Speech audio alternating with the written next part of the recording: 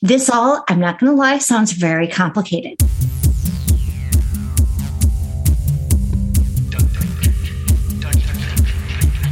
It's time for Arrested DevOps, the podcast that helps you achieve understanding, develop good practices, and operate your team and organization for maximum DevOps awesomeness. I'm Bridget Krumhout with a great show for you today, but first, a word from our sponsors. This episode is sponsored by Circle CI. Designed for modern software teams, Circle CI's continuous integration and delivery platform helps developers push code with confidence. Trusted by thousands of companies, from 4-person startups to Fortune 500 businesses, Circle CI helps teams take their software from idea to delivery quickly, safely, and at scale. Visit arresteddevops.com/CircleCI to learn why high-performing DevOps teams use Circle CI to automate and accelerate their CI/CD pipelines. Bridgecrew is the all-in-one cloud security platform for developers. They automate and embed security throughout the entire development lifecycle, so you can streamline your DevSecOps toolchain into one solution. By integrating infrastructure as code, security, and compliance into your version control systems and CI/CD pipelines, Bridgecrew empowers you to find, fix, and prevent cloud misconfigs faster. Get started with Bridgecrew for free at arresteddevops.com/Bridgecrew. This episode is brought to you by Mac Stadium, leading provider of cloud solutions built on Apple Mac hardware. As more teams are working from home, having your Mac build infrastructure in the cloud can make it easy for your app devs to work more efficiently. No need to have someone in the office keeping an eye on the Macs. Let Mac Stadium do it for you. And if you need a fast, scalable, modern way to run Mac virtual machines, Mac Stadium's virtualization platform, Orca, is purpose-built for running iOS and macOS CI. Orca takes a standard macOS VM, puts it inside a Docker container, and then uses Kubernetes to orchestrate everything, all on Mac hardware. Orca is easy to integrate into your current workflow with plugins for all the popular CI tools like Jenkins, GitHub, GitLab, and BuildKite. If you're building apps for the Apple ecosystem, learn more about Mac Stadium at macstadium.com/arresteddevops. From that link, you can also get access to a free 2-hour sandbox to give Orca a try. We've talked before on this podcast about Kubernetes and service mesh, but we can get more complicated than that to talk about this exciting topic of multi-cluster service mesh, what even is. We have 2 guests, and I'm going to ask each of them to tell us a bit about yourself, like where you live, what you work on, what surprised you the most when you started looking at multi-cluster service mesh, starting with Philip. Hello, everyone. My name is Phil Gibson. I'm a PM here at Microsoft. I'm focused on our cloud-native security projects, OSM, Open Service Mesh being one of them. And I live in Atlanta, Georgia. I'm originally from Chicago, so go Bears. And I've been collectively with Microsoft for about 13 years, or coming up to 13 years. All right. So incorrect NFC North opinions aside, go Pack go. I'm really I'm really excited to have Philip here giving us his insights, because I think he spent a lot of time looking at how end users use things in this space, which ends up being key. For those of us who work at vendors, it's like, hey, it's awesome that you want to develop some software, but how is it going to get used? And that specific topic is why I'm also excited to introduce our second guest today. Annie, you're on the last week of summer internship with this team, being mentored by Phil. And I'm wondering if you can tell us a little bit about yourself, where you live, about school. What surprised you the most in this internship? I'm Annie. I'm a PM intern on the team this summer working on multi-cluster. I am originally from the San Francisco Bay Area, but I'm a rising junior at UPenn, and I'm studying computer science with a focus on cloud computing. I think the most interesting part of this internship for me was just getting to work with an open source community and seeing how being a product PM on an open source team is different from being one on a regular product team. For those who have listened to this podcast for a while, we've done a number of ADO episodes about Kubernetes, including one last summer explaining Service Mesh with Michelle Nourley and Delian Raychev. So arresteddevops.com/service-mesh. You can go listen to that one if you want the intro. We're going to be at kind of a 201 level here today.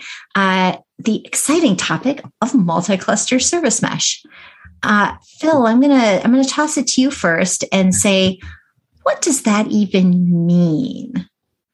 And show your work. Yeah. So multi-cluster, right? I guess at a high level, probably the most accepted or popular description of a multi-cluster is a multi-cluster service mesh is the ability to be able to manage multiple Kubernetes services connected, in the east-west communication flow across multiple clusters, right? And as I'm saying that probably sounds super convoluted, right? But I think, what we found and we'll probably get into this, just, the discovery of, hey, who needs a multi-cluster service mesh? It means a lot to a lot of different people, and it's really kind of like trying to figure out what that true definition is and what problems we're trying to solve, for people trying to consume like a multi-cluster service mesh or service mesh in general, right? So I'm a bit rambling right now on this topic, unfortunately. That's great, because I think you hit upon what I think is a really important point, that being, what are people trying to do? And you also mentioned something that I'm gonna toss to Annie and ask her to explain for our listeners who hear east-west and think north-south, east-west. Wait, what do those things mean in a cluster? Annie, do you want to kind of give us a little bit of insight into what exactly the directional stuff is? Yeah, so I'll first start off by talking a little bit about what happened before multi-cluster functionality. So what Phil talked about, something called north-south traffic, where traditionally, if you have two clusters and you have pods inside one cluster with services, pods will have to exit that cluster to access the services of the other cluster, cluster B. But then now with east-west traffic, we're enabling the ability for clusters to not have to, or pods not to exit that cluster to talk to those the services, so they can access the ingress of the other cluster without having to exit either cluster. So that opens up so many questions. Like, do these clusters have the exact same security model? And how do pods know which stuff in the other cluster they should talk to? Like, how does that work? Typically, what we're talking about now is if you're familiar with kind of how Kubernetes works and this whole notion of a control plane, and then this data plane where a lot of the traffic is happening, and the control plane is where the operators are configuring configurations and everything. Being able to take that control plane functionality, so how you're configuring your cluster, extending that to a service mesh, and then having that control plane distributed across multiple clusters as well. So that's kind of almost step one, is making sure like you're able to control and do all your CRUD operations for your mesh across a distributed architecture there. If one system goes down, you still have access to it. And then two, again, kind of what Annie was talking about, the north-south, east-west communication. Now we have essentially a method to where, you have services in one cluster can communicate, again, I guess we'll say horizontally across multiple clusters without having to go through kind of like, or enter in through a normal like ingress. Wow, just as I'm talking about this, it's like how deep do we want to go, right? Because you got ingress, the traditional ingress controllers, which, if you're familiar with Kubernetes, hey, that's how you kind of expose your service out to the world. But then with multi-cluster service mesh, we now have a concept of a an ingress for the service mesh, right? So again, not going through those traditional ingresses, but going through a more east-west ingress, where then we're populating routes and everything else. So when you say it's ingress, but it's different, and then you say east-west, my mind immediately goes to, gosh, coming in from the side.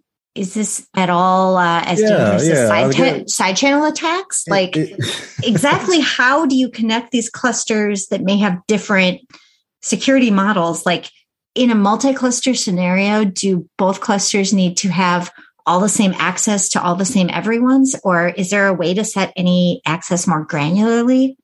The cluster itself can be a security boundary. So you'll definitely be able to, within your cluster, have its own sort of RBAC controls or policy controls, et cetera. I guess, we're using ingress as the raw term, which means to kind of enter into, right? Mm-hmm. And instead of, again, that traditional, what we all know of an ingress controller, the popular ones out there, which are exposing services to something that's coming into the cluster. Same concept is just, for the service mesh, we're saying, hey, we're going to have a incoming ingress on a additional cluster that we're able to populate routes through, have that configuration kind of sync through the control plane that's going across all these clusters, so that service A that's in cluster 1, that when it needs to get to service B in cluster 2, it knows that, hey, I actually take this route, and that's going to end up touching this ingress that is strictly just related to the service mesh. And it gets routed out of the cluster that way. This all, I'm not going to lie, sounds very complicated. And I thought Kubernetes was hard. So I think, Annie, you have a great blog post you wrote talking about conceptually from a high level, some of the benefits of multi-cluster. And I think Phil hit on a few of those. But maybe you can kind of lay out for our listeners, why would someone want to do this stuff that sounds, frankly, kind of like a lot? What are the wins? I think Phil talked a lot about east-west traffic and how that's different from what was traditionally done. But some other benefits include before a service mesh only runs on one Kubernetes cluster. So you're limited to the size and scale of that Kubernetes cluster. But by enabling the ability to deploy services to multiple, you're allowing your applications to be scaled more horizontally as well. And I think another big benefit has to do with disaster recovery and failover. So one aspect of that would be the ability to deploy the same service to multiple clusters, and that enables some sort of failover if something happens to a single cluster. And something else that is also possible would be the ability to redirect traffic away from unhealthy clusters. And this helps minimize damage and makes sure that your workloads are still running. Okay, so wait, I'm gonna pause you right there because I'm hearing things that we've heard before. Mm-hmm. I'm hearing, load balancing. And I think, okay, load balancers, we're familiar with that, but is load balancing against entire, whole bunch of different clusters are behind your conceptual load balancer?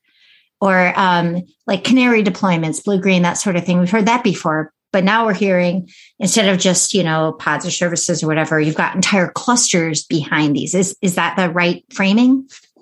Yeah. So the idea is if you have one unhealthy cluster, you're able to divert traffic away from that unhealthy cluster towards your healthy clusters. So, and that enables some sort of failover.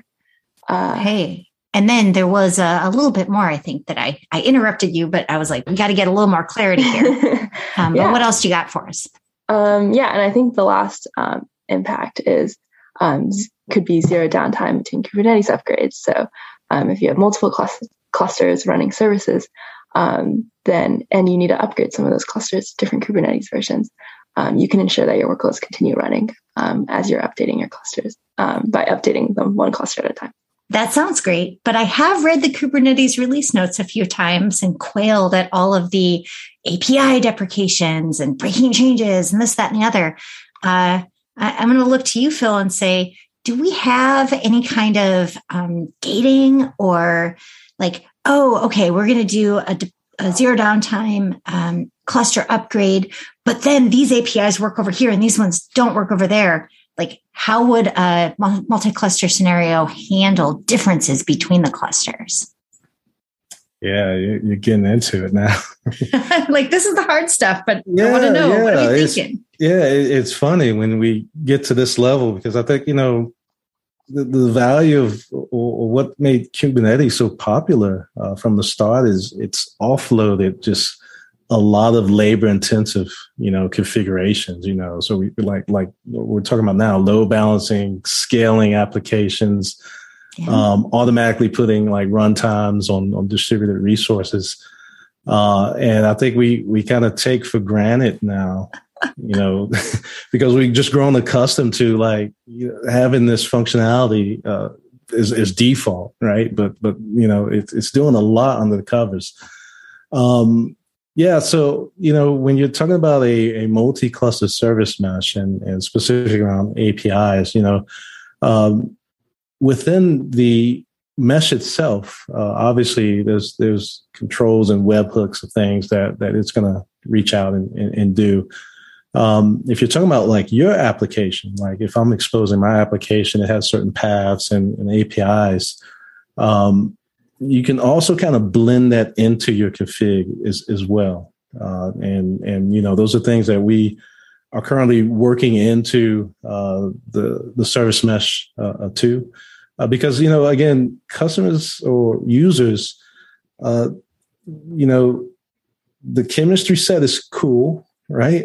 But I think, people really want something that's simple and easy to implement. And so I know in our journey and us discussing multi-cluster inside of OSM is really, hey, how do we keep the experience super simplified so that we kind of shield you from kind of all the heavy lifting that goes on. So there's still a lot to be imagined there, and we're still kind of working on how best to make that experience. Yeah, I think that Annie had some stuff she wrote about the philosophy. I would love to hear, what's your take, Annie, on coming into this project and wanting to give people the experience of, reducing the complexity, like Phil mentions. And I think I talked about it briefly in my blog post, but we really wanted to align with sort of the OSM philosophy of making things really simple to use and to configure. So our philosophy for multi-cluster is to sort of enable these complex, larger use cases while still maintaining a really simple and easy to use experience. But hey, complexity is conserved, so it's going somewhere, apparently into a bunch of YAML, or is there still YAML here? Everything is YAML, right? There's YAML, there's config maps, there's new CRDs, all the above. You get all the everything. So I want to switch gears for a minute here and say, now this was an exciting new experience for our team, having an intern working with us on this. I think it was probably also kind of an interesting experience for Annie to come in and start working on this project. Annie, I want to hear a little bit from the point of view of, you weren't already steeped in the Kubernetes ecosystem and having service mesh opinions, TM, and all that. What did you think when you got this intern assignment? Like, starting from, what is a Kuber what? Like, what were you thinking when you looked at this? Yeah, I was definitely very overwhelmed. So many words, like Kubernetes, service mesh, even things like, simple things like OSS. I had no idea what that meant. So yeah, I think it was a very overwhelming experience to start, especially because in university, since Kubernetes is relatively new, you don't learn about stuff like that in school. So I think the experience of, being an enterprise PM was interesting, working on sort of more technical projects, because I, like you said, don't have a starting opinion on a lot of these. I personally am not a service mesh user. I think getting to talk to a lot of different people who use service mesh or people who have experience in service mesh was really interesting and valuable. just hearing what they liked about it, what they didn't like about it, things that they think that could be improved.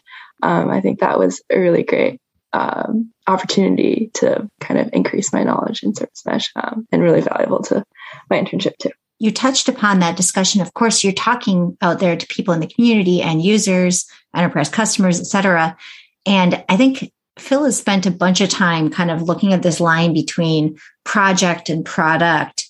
What would you say, Phil, is your approach for when you're figuring out this is something that needs to be a product offering, this is something that should be in the open source project? How do you approach that?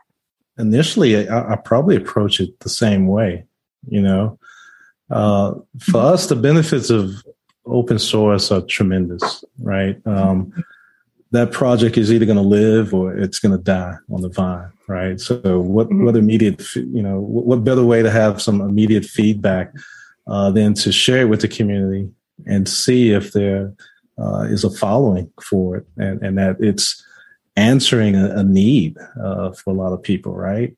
If it's just something that is kind of, a simple add-on to something else, then maybe it won't get that traction. But I think, we really try to focus on, hey, what are the gaps out there? What are the pain points that a lot of customers are talking to us about? Those conversations where you say, hey, I only wish it could do this.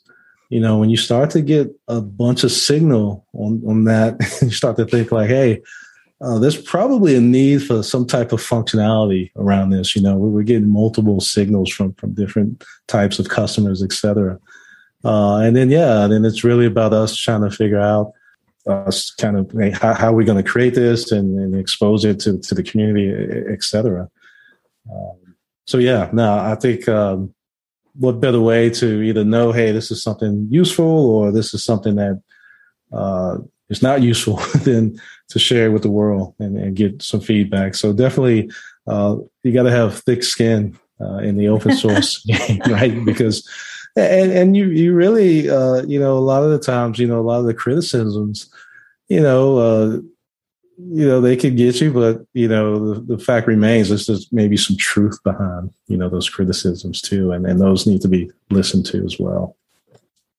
Yeah, that's a really important point. I think that we're all learning when we're working in public. Right. And we're not just releasing something that is correct and right. Because why would you be working in public if you didn't want to learn from the community?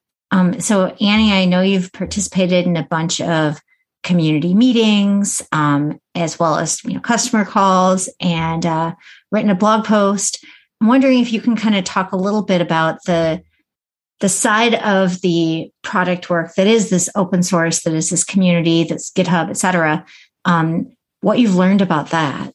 The biggest thing that sort of was interesting was just like the challenges of building features in open source versus product, and being able to find that customer or the need, like Phil said, just sort of like rallying the community to really throw things out there and seeing if they not stick, but if they solve an actual problem.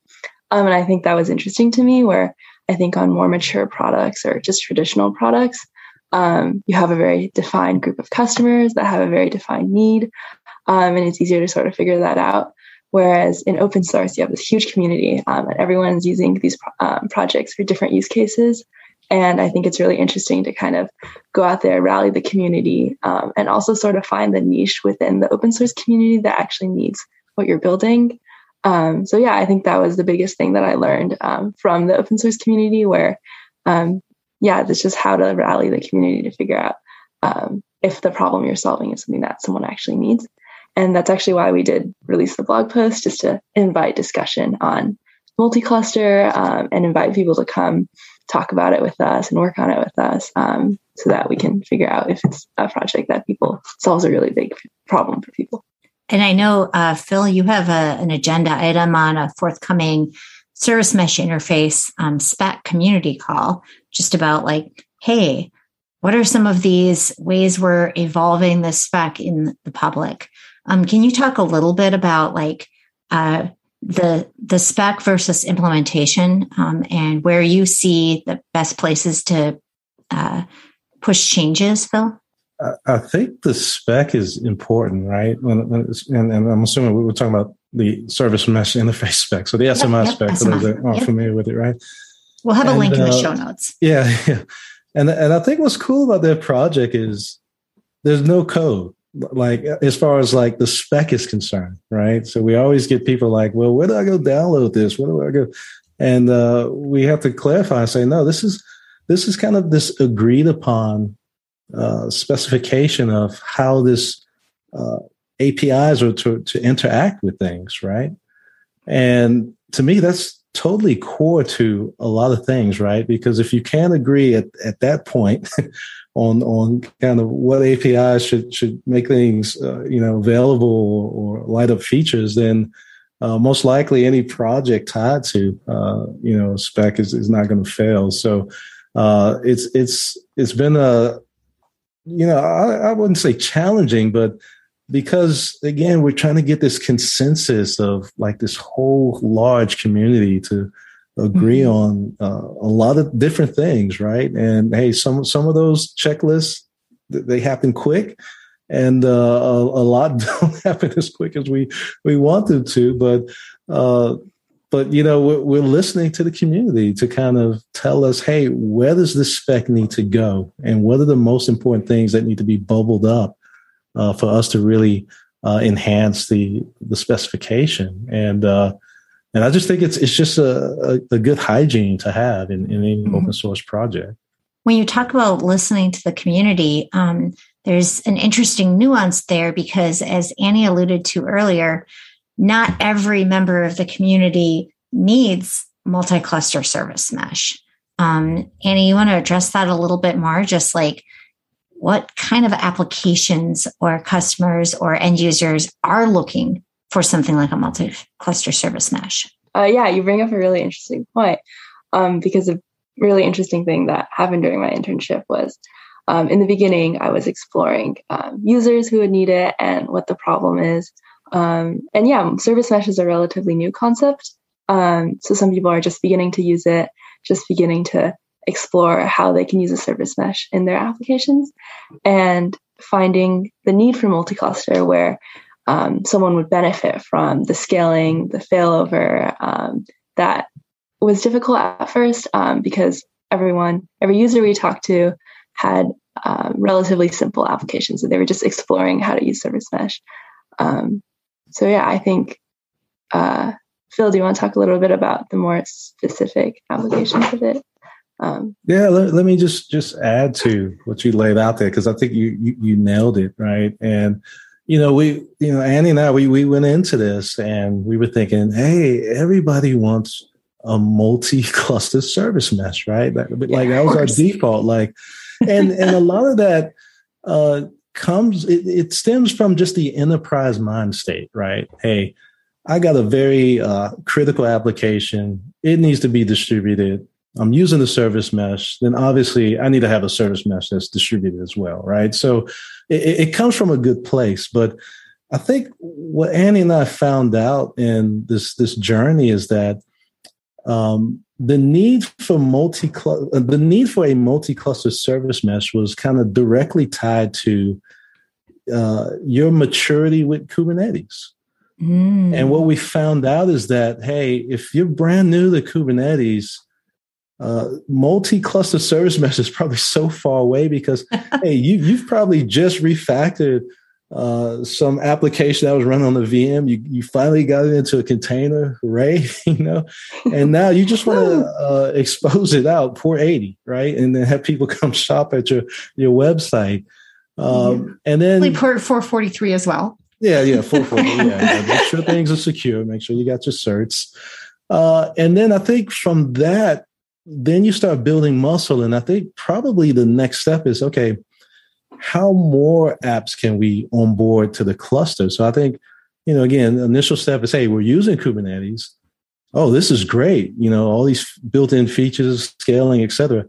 Let's just add to the cluster. Let's just grow the cluster horizontally and onboard as many apps. Right. And it's funny. Like I remember, I don't know, a year or so ago, I was reading about like the Alibaba cloud. Like they had a cluster that had, I don't know, was it like a a million pods, like just some astronomical number. I'm sure someone will correct me, but I just know like the number of nodes and pods was just like insane, right? And so then you have that, but then again, now the enterprise is telling you, hey, we need to have a region here in this location. We need to have another region there, and we need to have these apps, distributed, in case something happens, region goes offline or whatever the case may be. And by the way, we're using Service Mesh. And again, we're going to need that in these other locations. Not to mention, let me just back up, not to mention that some people don't even need or know that they need MTLS, right? So again, I made that example of do you want to, I feel like we should gloss that for our listeners. Want to clarify what is MTLS? Yeah. So this is kind of, I don't say it's a source of confusion, but when we talk about it and people are like, oh, okay, yeah, maybe I do need that. So think about like how the world works today. We talk about port 443, right? So TLS, hey, I go to my favorite shopping website. There's a little lock there. I know that, hey, if I put in my credit card info, that channel is secured, right? So that's kind of I wouldn't say one way, but it's just one person has been basically validated of who they are by some other source, right? And that's who gives you the certificate, and that's why you trust them, where you can put your credit card in. When we talk about mutual TLS, right? So the M is mutual, so it's TLS, same tech, but now what we're saying is, hey, not only am I trusting who you are, you're going to trust who I am too, right? So think about your favorite website that you shop at. Not only are you okay with putting your credit card and the details in your browser, but what if they knew, hey, you're Phil Gibson and I trust you to even shop with me, right? Mm-hmm. And so that's where we get the MTLS. So I've been through some iterations on that analogy, so hopefully that resonates with a bunch of people out there. If not, let me know, give me some feedback, and we'll come up with a different one. That actually brings up an interesting question that I'm gonna toss to Annie, which is there's an awful lot of acronyms, terminology. The fact that Phil has very clearly pointed out, not everyone needs multi-cluster service mesh. Not everyone needs service mesh. Maybe you're just starting to need Kubernetes. Like as you layer all those pieces in, which ones do you think you're going to take back to school, talk to people about? What I learned on my summer vacation is Kubernetes. Like which stuff do you think is going to resonate with everyone you're interacting with in a college, computer science program? Yeah, I definitely think service mesh is so new and so far out there. I probably won't be bringing that one up that much, especially multi-cluster specifically. But yeah, I think Kubernetes is really interesting. There's so many use cases. And at school, we still use VMs for anything. I'm a cloud computing focus, and we don't use Kubernetes. And that's because Kubernetes is a relatively new thing. It was developed within the last 5 years.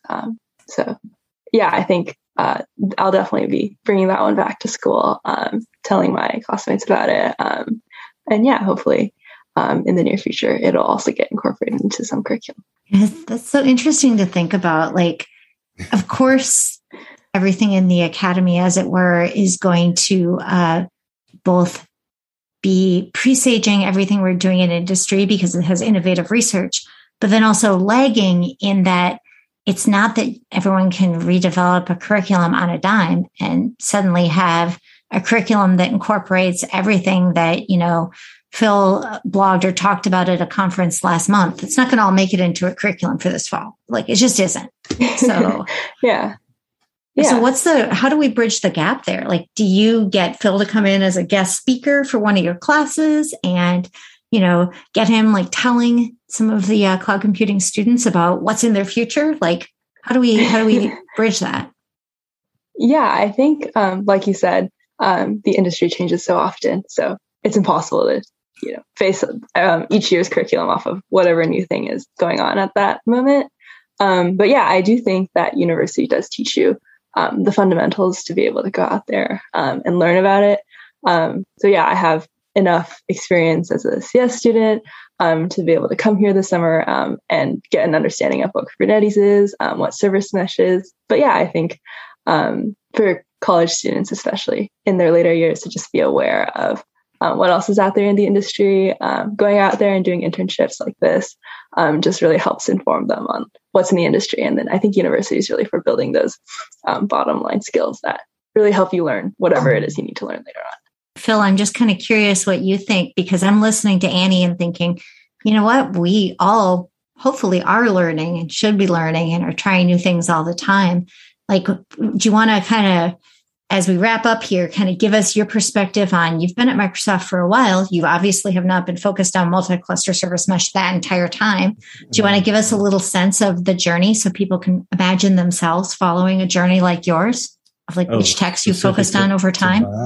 Yeah. I mean, I was just going to touch on something. So like, I really commend Annie, right? Because, you know, when we got an intern, you know, I was chatting with my boss, Lockie Evanson, if you know him. And so we were kind of going back and forth like, okay, where can we insert the intern to kind of help us do things, right? And we thought multi-cluster.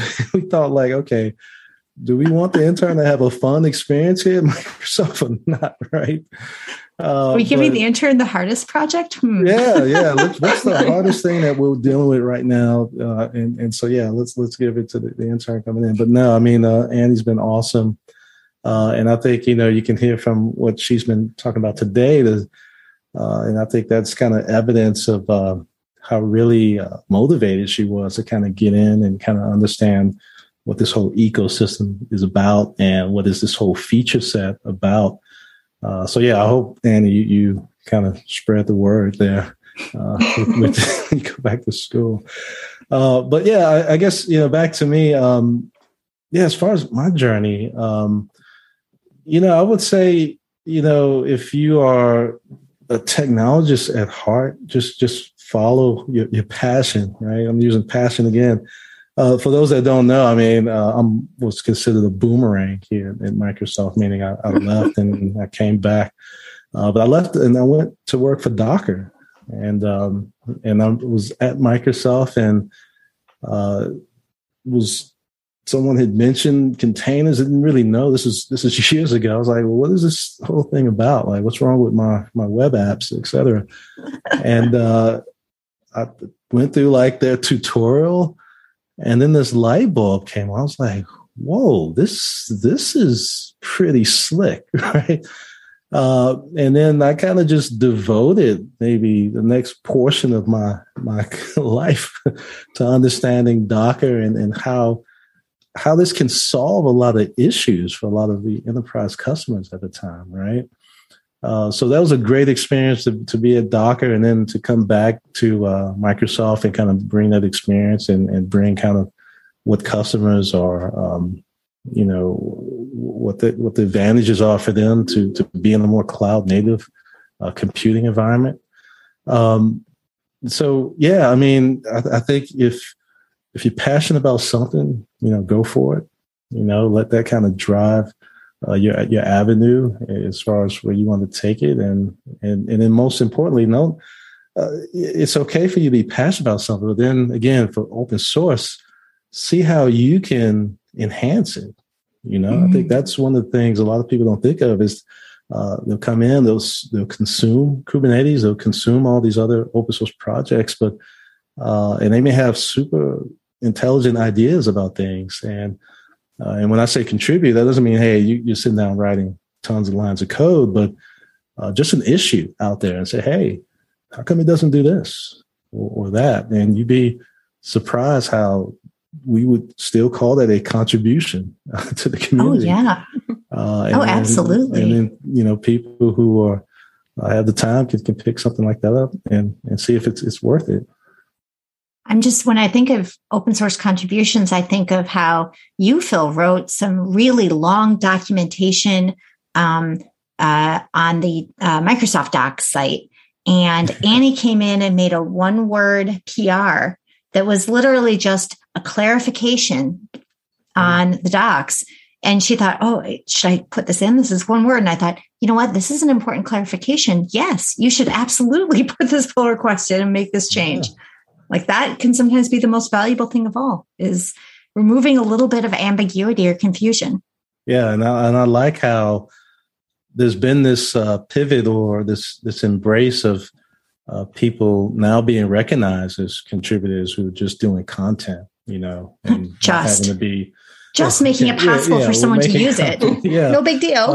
and not having to be, hey, I'm not this 500 level Golang expert or, et cetera. But again, anytime that you can kind of soften the ride of someone who's new to come in and maybe read a doc and get through it faster than someone who's got through it prior to them is a good thing, right, for the whole community.